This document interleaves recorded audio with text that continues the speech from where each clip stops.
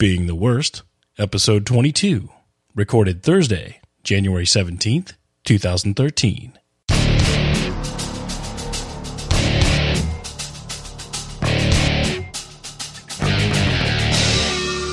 From beingtheworst.com, it's the Being the Worst podcast, audio apprenticeships for the aspiring software craftsman, with your hosts, Carrie Street and Rinat Abulit.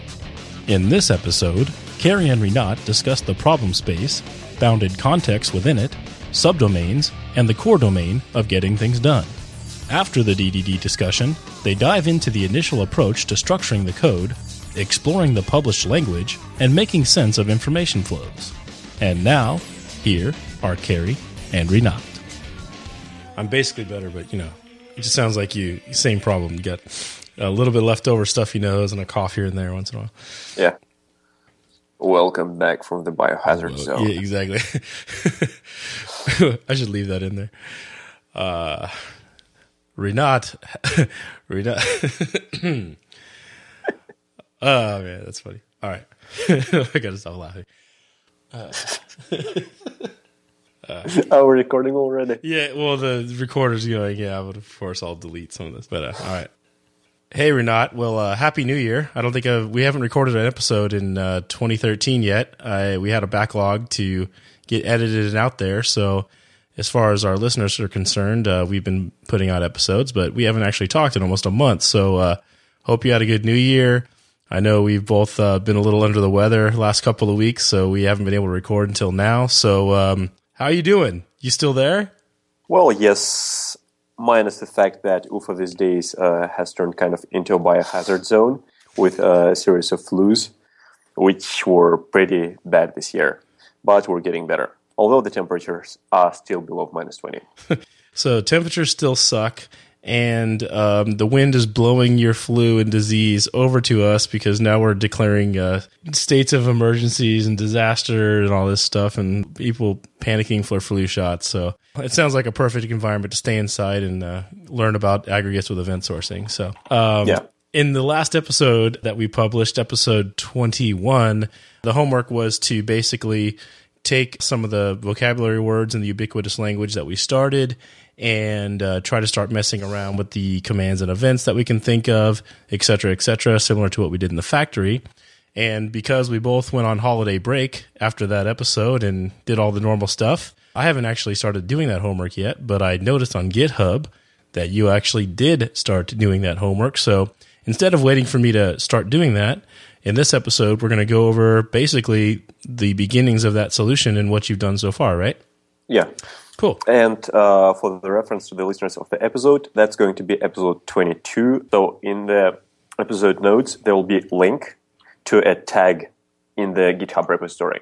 Because in this journey, or what was the name, Expedition, Being the Worst Part 2 module, we're going to continue developing over the same code base as opposed to copying the code base for episode samples. Yes. And so to make sure that while listening to the episode, you'll see the repository exactly as it were at the specific point in time, we'll have a tag or branch, I'm not sure exactly which strategy we'll use, but in essence, there'll be a link to the state of the repository, which we want you to see.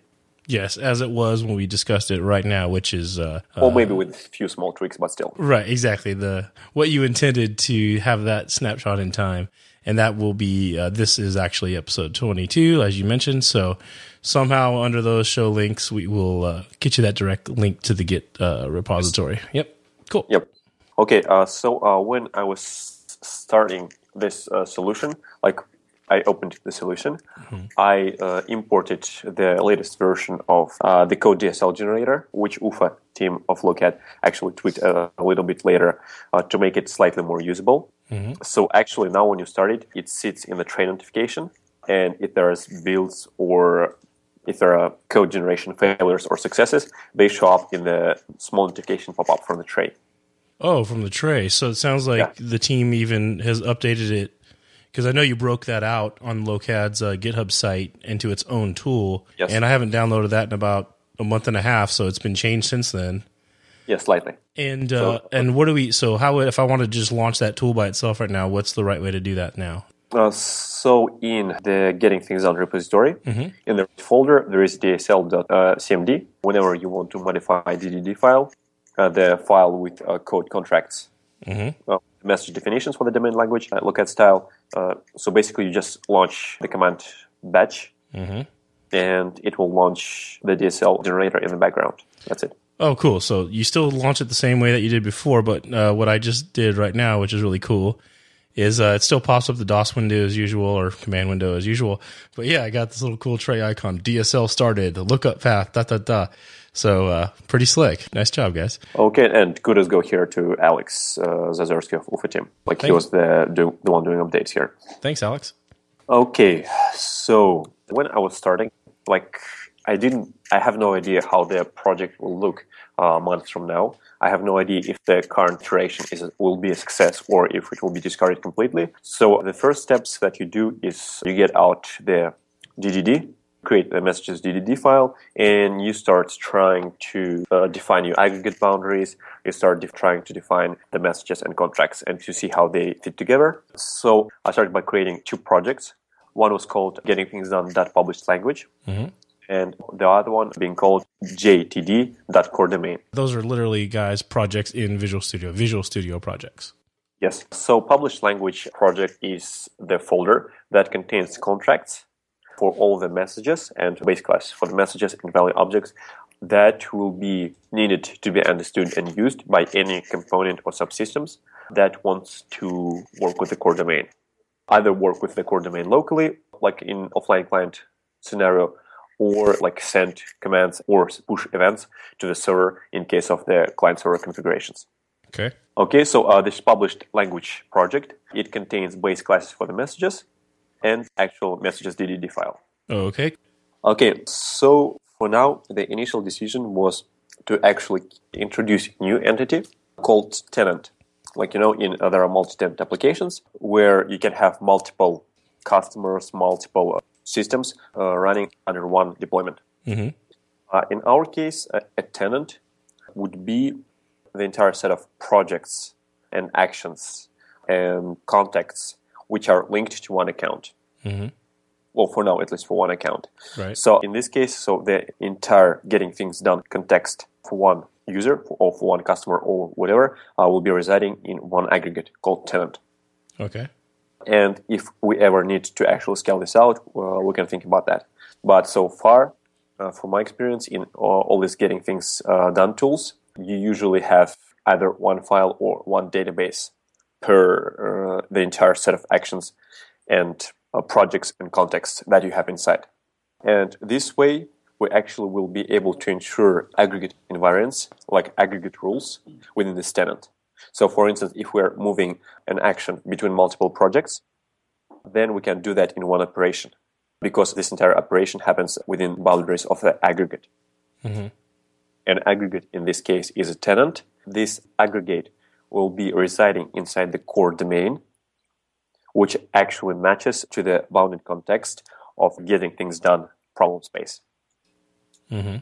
So bounded context is boundary or an area within the problem space, within the something that we're trying to tackle, and we identified this boundary by thinking about the language, by thinking about the consistent set of concepts that link together. In this case, the set of concepts is Getting Things Done concepts.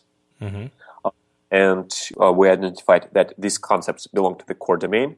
So we will try to develop a project, a coherent solution to the problem. And this solution is a subdomain, which is the most important one. Hence, it's called core domain. Okay. So once again, problem space, it's a set of challenges that we're trying to address. It's something that we're trying to tackle. And we identify boundaries. We divide the problem space in separate contexts, and we call them bounded contexts. And then we try to handle them individually and separately by divide and conquer. And each solution, it's usually called subdomain. And ideally, for each problem, we'll have a specific solution. So in the domain of Getting Things Done, is that one bounded context, or is solving the problem for Getting Things Done going to have multiple bounded contexts? Okay, so when we started, we identified that there is a core domain of Getting Things Done. To to the David-Allen's methodology, according to the David-Allen's language. Yes. So that's one bounded context, and we'll have probably one subdomain, which is our core domain. So it's called not subdomain but core domain. Handles this entire problem. Then a specific bounded context. We identified also other bounded contexts. Like for instance, there was like this fluffy language. The hobbyist thing. Yeah, the hobbyist thing. So this will be a separate bounded context. It will use different language, and the implementation will actually depend on the core domain. It will just provide like slightly different interface. Then we also identified one more bounded context, which is called user management registrations. So that will be a supporting domain. So that's a separate bounded context, and for this separate bounded context, we'll develop a separate project, a separate solution, and it will be residing in a different domain. All subdomains are contained within one bounded context or some bounded context. They don't just float around outside of a bounded context, do they? Actually, it can happen in legacy systems. For instance, in a legacy system, you can have multiple like inherent problem spaces, but you can have one-size-fits-all enterprise solution that tries to solve all problems at once. Okay, I'm about to ask what might be a really stupid question, but it's always confused me, so I'm going to ask it. So a lot of the time when we're talking about these things in these conversations, we really do use the word domain a lot. Subdomain, core domain, generic domain, domain model, like domains everywhere, right? Domain-driven design. And when I'm glancing through the book sometimes and hearing people talk about it, I get a little confused as to, okay, when we're talking about the domain model, which is supposed to be like this really important thing, it's our domain model. Sometimes I hear it referred to as the domain model is this giant big picture thing that's the model of all these things across all these bounded contexts. And then in other contexts, it seems like they're saying, no, the domain model is very specific to a specific core domain, subdomain within a bounded context or wherever it is. Is it both? Is it one or the other? Is it neither? What the heck are we calling a domain model? I'd say a domain model, it's a vision. And you can say that domain model is the collection of all the subdomains that you've built, subdomains that you actually represented somehow. Okay. Basically, it's a domain model. It's a model that was created using domain-driven design. Okay. That's it. It doesn't identify any specific type of solution. And I might be wrong, but like the way I always approach these definitions, domain, it's something that we're trying to solve and at the same time the solution. So it's just a way to look at things. In this sample in Expedition 2, would you then say that we are trying to create the domain model to solve all the various problems that we find in various bounded contexts for the getting things done approach? I would avoid actually using like throwing domain and domain model back and forth. Because like these terms are quite ambiguous. We'll use instead more specific words. So we identified the problem, the area of implementing getting things done methodology. And within this bounded context, our core domain, our implementation, our solution will be focusing on getting things done methodology using David-Allen's terminology. Understood. So that's our core domain. Okay. Core domain is entire endeavor, entire expedition. And the way you described it a moment ago, it sounds like a core domain is the exact same thing as a subdomain technically. It just happens to be called the core domain because of its relative importance to the solution. Absolutely, absolutely. Okay. So within the problem space, we try to divide the problem space into separate bounded contexts so that they can be handled separately. And if there are no existing solutions there, we develop new subdomains.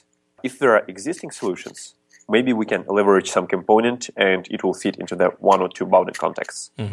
And depending on the type of the solution we fit in, we give different categories to these subdomains. So subdomain is a solution. So core domain is a type of subdomain that is essential to our business. Got it. It's the most important value. It's something that we really need. So subdomains are some solutions that we're applying to the problem. And we give them these solutions like their own boundaries so that we'll not have to handle all the problems at once.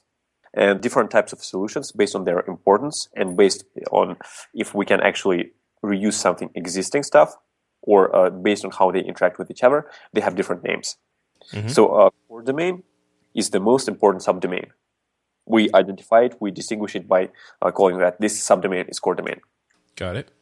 And usually, like if in your system, if in your business environment you looked at the problem space, you've identified some certain boundaries there, and you're looking, okay, where do I apply DDD methodology?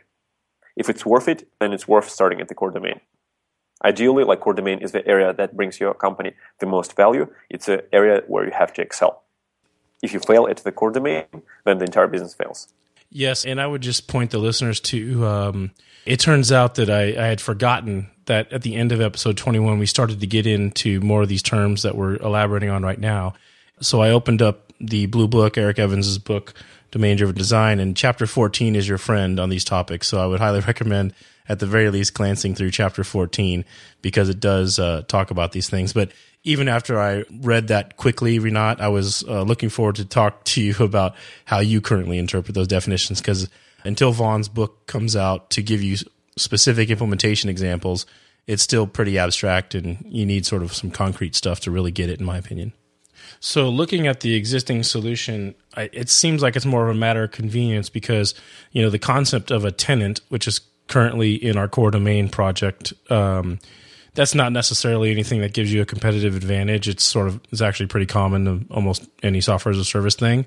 So is it just there because it's going to really be the aggregate that contains all of our stuff that really actually matters as our competitive advantage?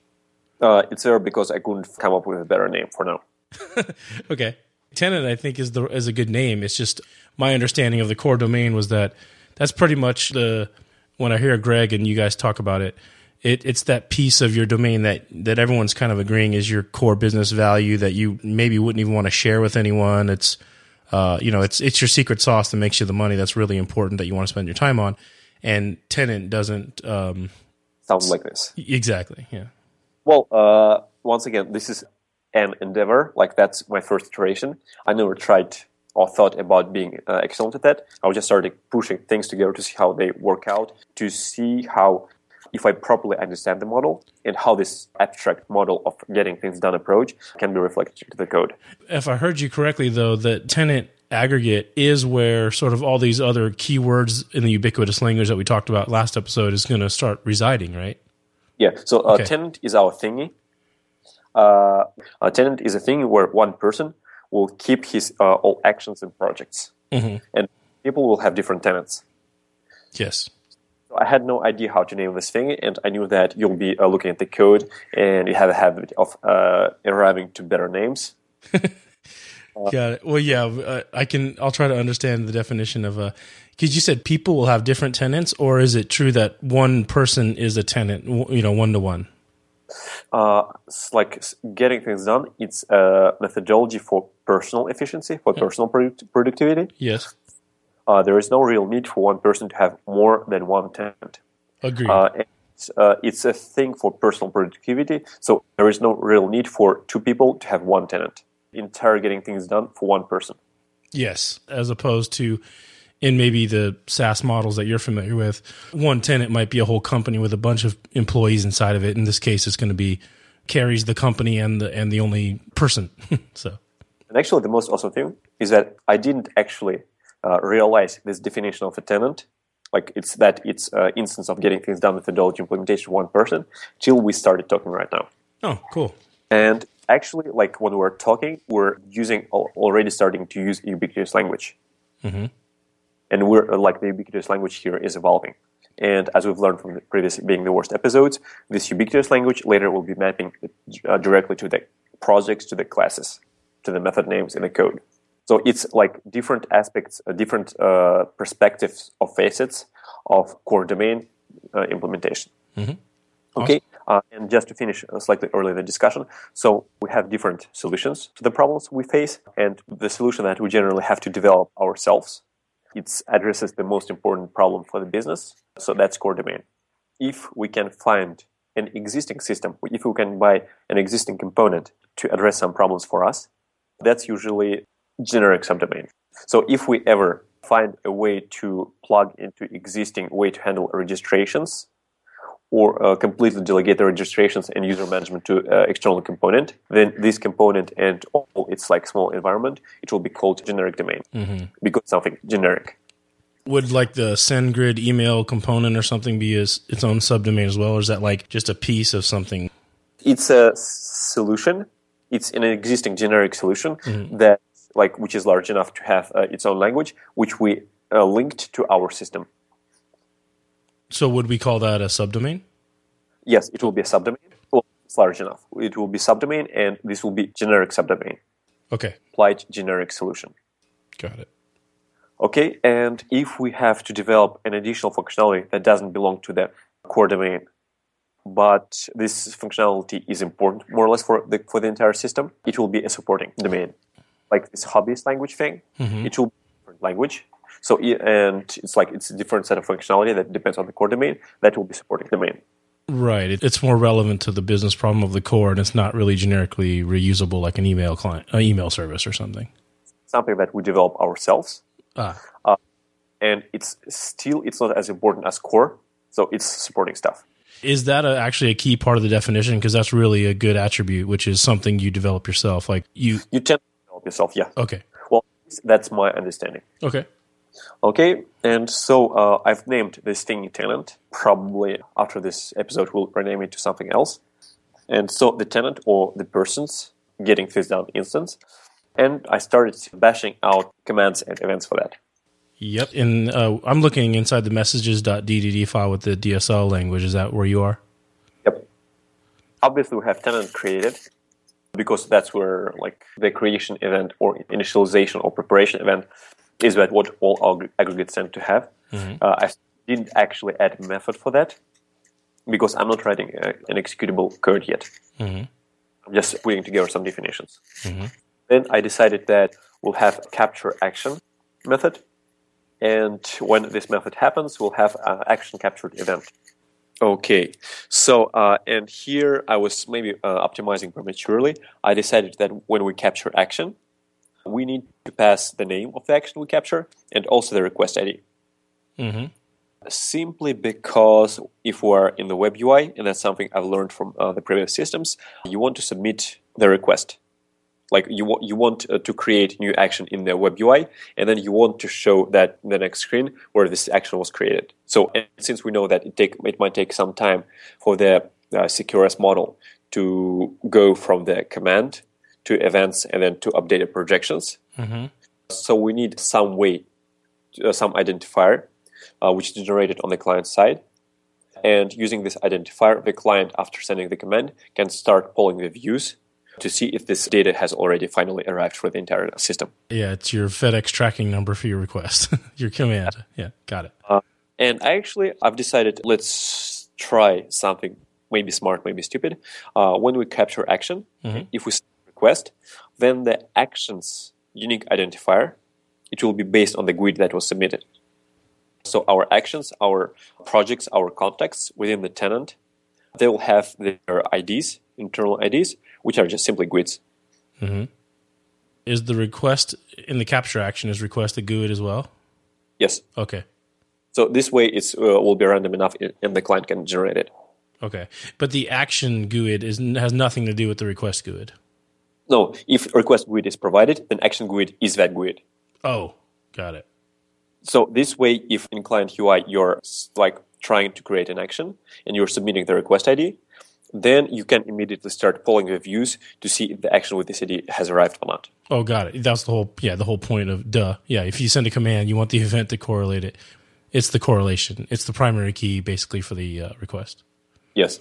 Yeah. Although at some point we might be interested maybe when action is captured, when we send capture action, then at the server side, we create new action with ID based on GUID, and then maybe we also assign it a unique integral number.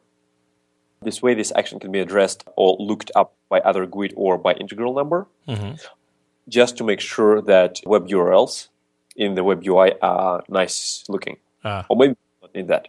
Much right now. Okay. And then in action captured event, I've added new field called time. Simply because, as I've discovered in other Lookat solutions, in any system, you end up at some point as the system develops, you want to build kind of activity list or Facebook wall of changes that happened in this during the time. This way, it's worth to capture time in every event. Now, just a question on how you do it at Locad, because time obviously is tricky sometimes. The time it's going to put in there is whatever the current server time is, I guess, right? It's server time in UTC. In UTC, okay. So do you guys actually take some, well, you don't even control the server time, right? Azure does. Yeah, so it's more or less precise. Okay, cool. So you can pretty much rely on Azure's server time and you just put the UTC value and they're done. Yes. Okay. Well, obviously the UTC time might be off by a few seconds, but like time is used on not for exact ordering, but merely for human readability. And it don't really care if the precision is up to seconds. Right. Agreed. Okay. Okay. Also started adding more commands and events and tried to actually start implementing the aggregate for that. So the commands and events I've started adding is like create project created, then remove action removed from project, complete action completed, etc., etc. And in core domain project, I've actually started defined tenant aggregate, tenant app service, and tenant state. Implement this functionality. Okay. So in tenant app service, I now have a tenant app service or application service. It has a handler for capture action command, and this handler calls on capture action method on the tenant aggregate. Yep, see it. Okay. And I also started like implementing the event handlers for that. And for instance, I even have now event handlers for events which are not produced yet.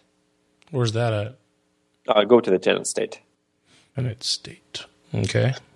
Oh, and actually, like I created a slightly new constructor for the tenant state. So now the tenant state is generated from the static method. It's called build state from history.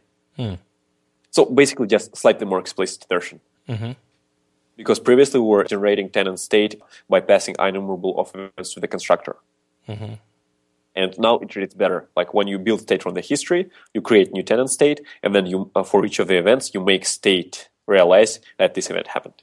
I see. Well, just a small thing. Okay. And then, for instance, like when we have a method, when action was assigned to a project, in tenant state, I've started actually, like in this tenant state, we'll have multiple entities. So we'll have inside this tenant state actions with their unique GUID IDs. We'll have the projects that reside in this tenant with their unique GUID IDs, etc., etc. And like these entities, they'll have their own representation inside this state. I've decided to code these representations as kind of small aggregates that follow this command query responsibility segregation as well. So for instance, below the tenant state, I have a sealed class called action info. Oh, I see it. So this small action entity, it's an entity because it has unique ID, which is action ID. It is managed by the state. So and this action info will exist only for mere seconds because it's always created and modified when aggregate is loading its state. And then after the aggregate executed commands published events, the state is discarded. So this action info instance, class instance, will be discarded and destroyed. Okay. And what is its main purpose again? The main purpose is to hold the action information to represent the action inside the tenant state.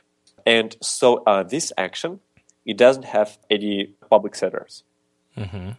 So we can only call methods or query fields. So the action is like a small black box that follows the command and responsibility segregation as well. Okay. Makes sense. Okay. And so, for instance, when we have a method on tenant state, method which handles event called action moved to project, what it does, it looks up the action from the action lists, which is in memory. It looks to projects, old project and new project from the project lists. Then it calls action move to project method. And then for each of the project, it calls a new project add action, old project remove action. And the implementations are hidden, like they're inside the methods, action info and project info. And in this case, like each of the smaller entities which reside inside the huge tenant state, I decided that they should not contain reference to other entities, even though they can. This way, the entity contains references only to the IDs. So action in getting things done can be sent to a project, right? So in this case, our action info class can have a reference to the project ID. And actual rule that if action is assigned to a project, then this project should actually obviously exist. It's not enforced inside the action info. It's enforced inside the tenant state. Where at? Up above? Basically, it's in the code. But in the code of the tenant state above these classes? Yes. Yeah, okay. So action info and project info is just a convenient holder with descriptive language that holds current representation of the getting things done action. This class resides within this aggregate state. We will be able to evolve this implementation as we see fit, because like the stuff is transit anyway. And it's hidden from everybody else. Well, yeah. Yes, absolutely. But so far, like when I started like evolving the language, what I was trying to do is to make sure that even the state methods or aggregate methods later, that their implementations are human readable, more or less. So when we're reading, for instance, implementation for action moved to project handler within the tenant state, it says like first what we do is we call action move to project. So we move from old project to new project, and then new project add action ID, old project remove action ID. I'm reading the inside the when method there, and yeah, it's like just by reading it, you pretty much know what's going on. And also in this code, even in the tenant state, I was adding a lot of checks. So, for instance, in the method of action info, mark as completed. So this method will be executed usually when tenant state handles event that action was completed. So there I have a check. Like if we try to process the event where action was marked as completed while it was already completed, then probably something wrong in our business logic. And I'll throw the exception. Okay. It means that the code is not idempotent. It means that if we happen to process the same event twice, if we happen to receive the same event twice, it will throw an exception. But right now we're trying to develop a domain language, and we're trying to develop the domain language as strict as possible, as explicit and helpful as possible. So all insane stuff has to be discarded. Later on, we can discard this sanity checks. But for now, they're like really good, and they'll help to develop. Okay, and I've started coding this stuff, and I also started adding the tests. But, well, not tests, just test fixtures, importing them from being the worst samples in the first module. I also started, like, I kind of created getting things done that console. I created getting things done that server, which are currently empty placeholders, but like they don't serve any particular purpose. Okay. Because maybe I should host the app domain right now in the console, so we'll have the interactive domain explorer shell like we had in the last samples of being the worst one. The factory console, yep. Or should have a server which can be accessed by the console, etc., etc. So currently, although the stuff contains some code, and actually server contains some references for the service stack host, they don't serve any purpose. So getting things done console is part of exploration. It doesn't have anything. Core domain, it contains the core logic, the application services for our core domain. Core domain tests, it contains test stubs for the core domain. Getting things done .published language, it contains like some message definitions which we arrived at, and server is nothing currently. And so nothing at all right now is executable, even the tests, right? Like so, we don't have any tests right now. Right. So there's no tests, and the console is just a placeholder. So there's nothing when in Visual Studio, there's nothing to go run when you're doing this language exploration exercise. Are you really just trying to see, like when you go into the tenant state and you're writing calls to these methods, if the words seem to be flowing and stuff like that? Is that really all we care about right now? that the code is compiling, that the words are flowing, and actually the information flows properly. So when I'm trying to move project, or when I'm trying to move action from one project to another, that I actually, inside the action at that point, I already have all the information to execute that. I see. So basically, I'm currently looking at the big puzzle, a jigsaw, and I'm just looking at small areas and saying, okay, do this to fit together. Okay, let's try to look at it from a different angle, etc., etc. I see. And how I see that this project will develop in the short term is that a few more methods will be added, like a few more implementations will be added to the aggregate and app service. Then probably the console shell will be defined that allows to run your small getting things done, a single tenant of getting things done locally. Mm-hmm. Maybe switch the local version from event store in memory to event store on the disk. So we have a local console for getting things done. Mm-hmm. That's persistent, actually be used. Mm-hmm. Then maybe add conflict resolution service. This way you can have multiple consoles running. And if you make change in one console, then when you try to push, and you concurrently try to make changes from the other console, that the other console will be able to resolve conflicts. And then maybe we'll try to push the event service to the server and then have consoles interacting with the server. It's just ideas. I'm not sure how exactly it will work out. Sure. But as far as listeners are concerned, in the snapshot of the code that will be referenced in this episode, the two main projects are the gtd.core domain and gtd.published language. That's where really all of your heavy work's been going in this one. Exactly. And we went through the core domain pretty well. I just wanted to clarify with the gtd.published language project. That's what we discussed last time, where that's just our normal messages and our messages.ddd stuff that we talked about with the factory examples in the first expedition. It looks exactly the same, just different words, obviously, for this domain in there. The stuff that we put in there, we associated published language sort of with contracts and maybe eventually the exposed APIs in the future. So these messages in here and the language we're speaking in there and the published language, you literally mean published language, right? Like that might end up in some web API spec that people are using to have iOS devices call this core domain. Yes, absolutely. Okay, cool. So this published language will be used, for instance, by the domain console, domain shell, which wants to actually allow playing with adding new actions, adding new projects, etc., etc. Mm-hmm. Language will be used by the web client, which wants to save to add actions or projects to the tenant which is running on some server. This published language will be used by the hobbyist subdomain. So the hobbyist subdomain, what it will be doing, it will be presenting users with a different terminology, with a different web UI, but internally it will be still using this published language. Right, literally calling the command capture action or whatever. Exactly. Yes. So this is published language for the core domain, which will be used by all the other subdomains around it. Makes sense. Okay. So what should we do for homework, if there is any, or what would be the next steps we should do?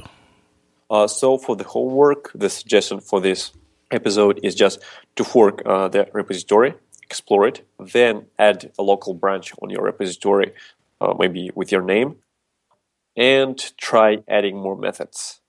Try adding more commands and events according to the exam methodology. Inside of messages.ddd. Yes.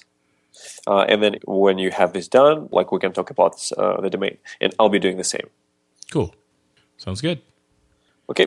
Well, thanks for writing some code while you were feeling sick. And I'm glad you were able to crank that out. So we had something to talk about. So I look forward to messing around with this stuff. And until next time, please leave your comments, questions, and or feedback at beingtheworst.com. And we're at Twitter at beingtheworst. We should start making up commercials for Locat or something, Renat, because they're letting us, host the MP3s on on their servers and stuff. I feel like all the other podcasts, we should have some kind of like, this segment is brought to you by Locad. Do you need data platform services? Or whatever like that. I just feel guilty that we don't ever give them any props. So thank you, Locad and team. So anyway. Okay. We already have enough commercial intros and props for the next 10 episodes, so we can skip that for the next 10 episodes. Got it. So anyway.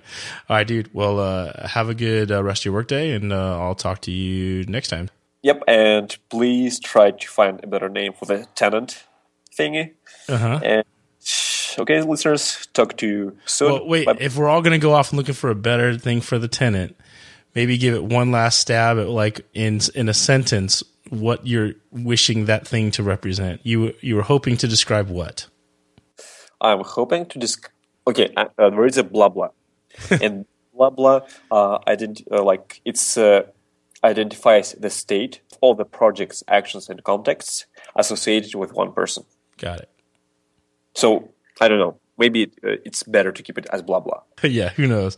But yeah, I'll think about that. Because again, you can get the fluffy word, like what would you call that in fluffy land? Gamer guy. But in the core domain, probably want something not as fluffy and pretty descriptive of basically every potential action that Rinat could ever care about in his entire life. So anyway.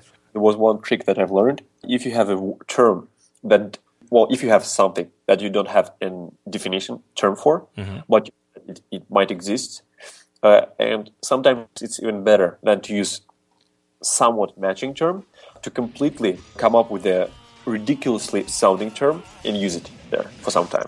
Yeah, until something makes sense, and until then, I like it. Yeah, you just put in whatever. Yeah. So in the next episode, if we don't come up with a better term, we'll just keep it blah blah, or something.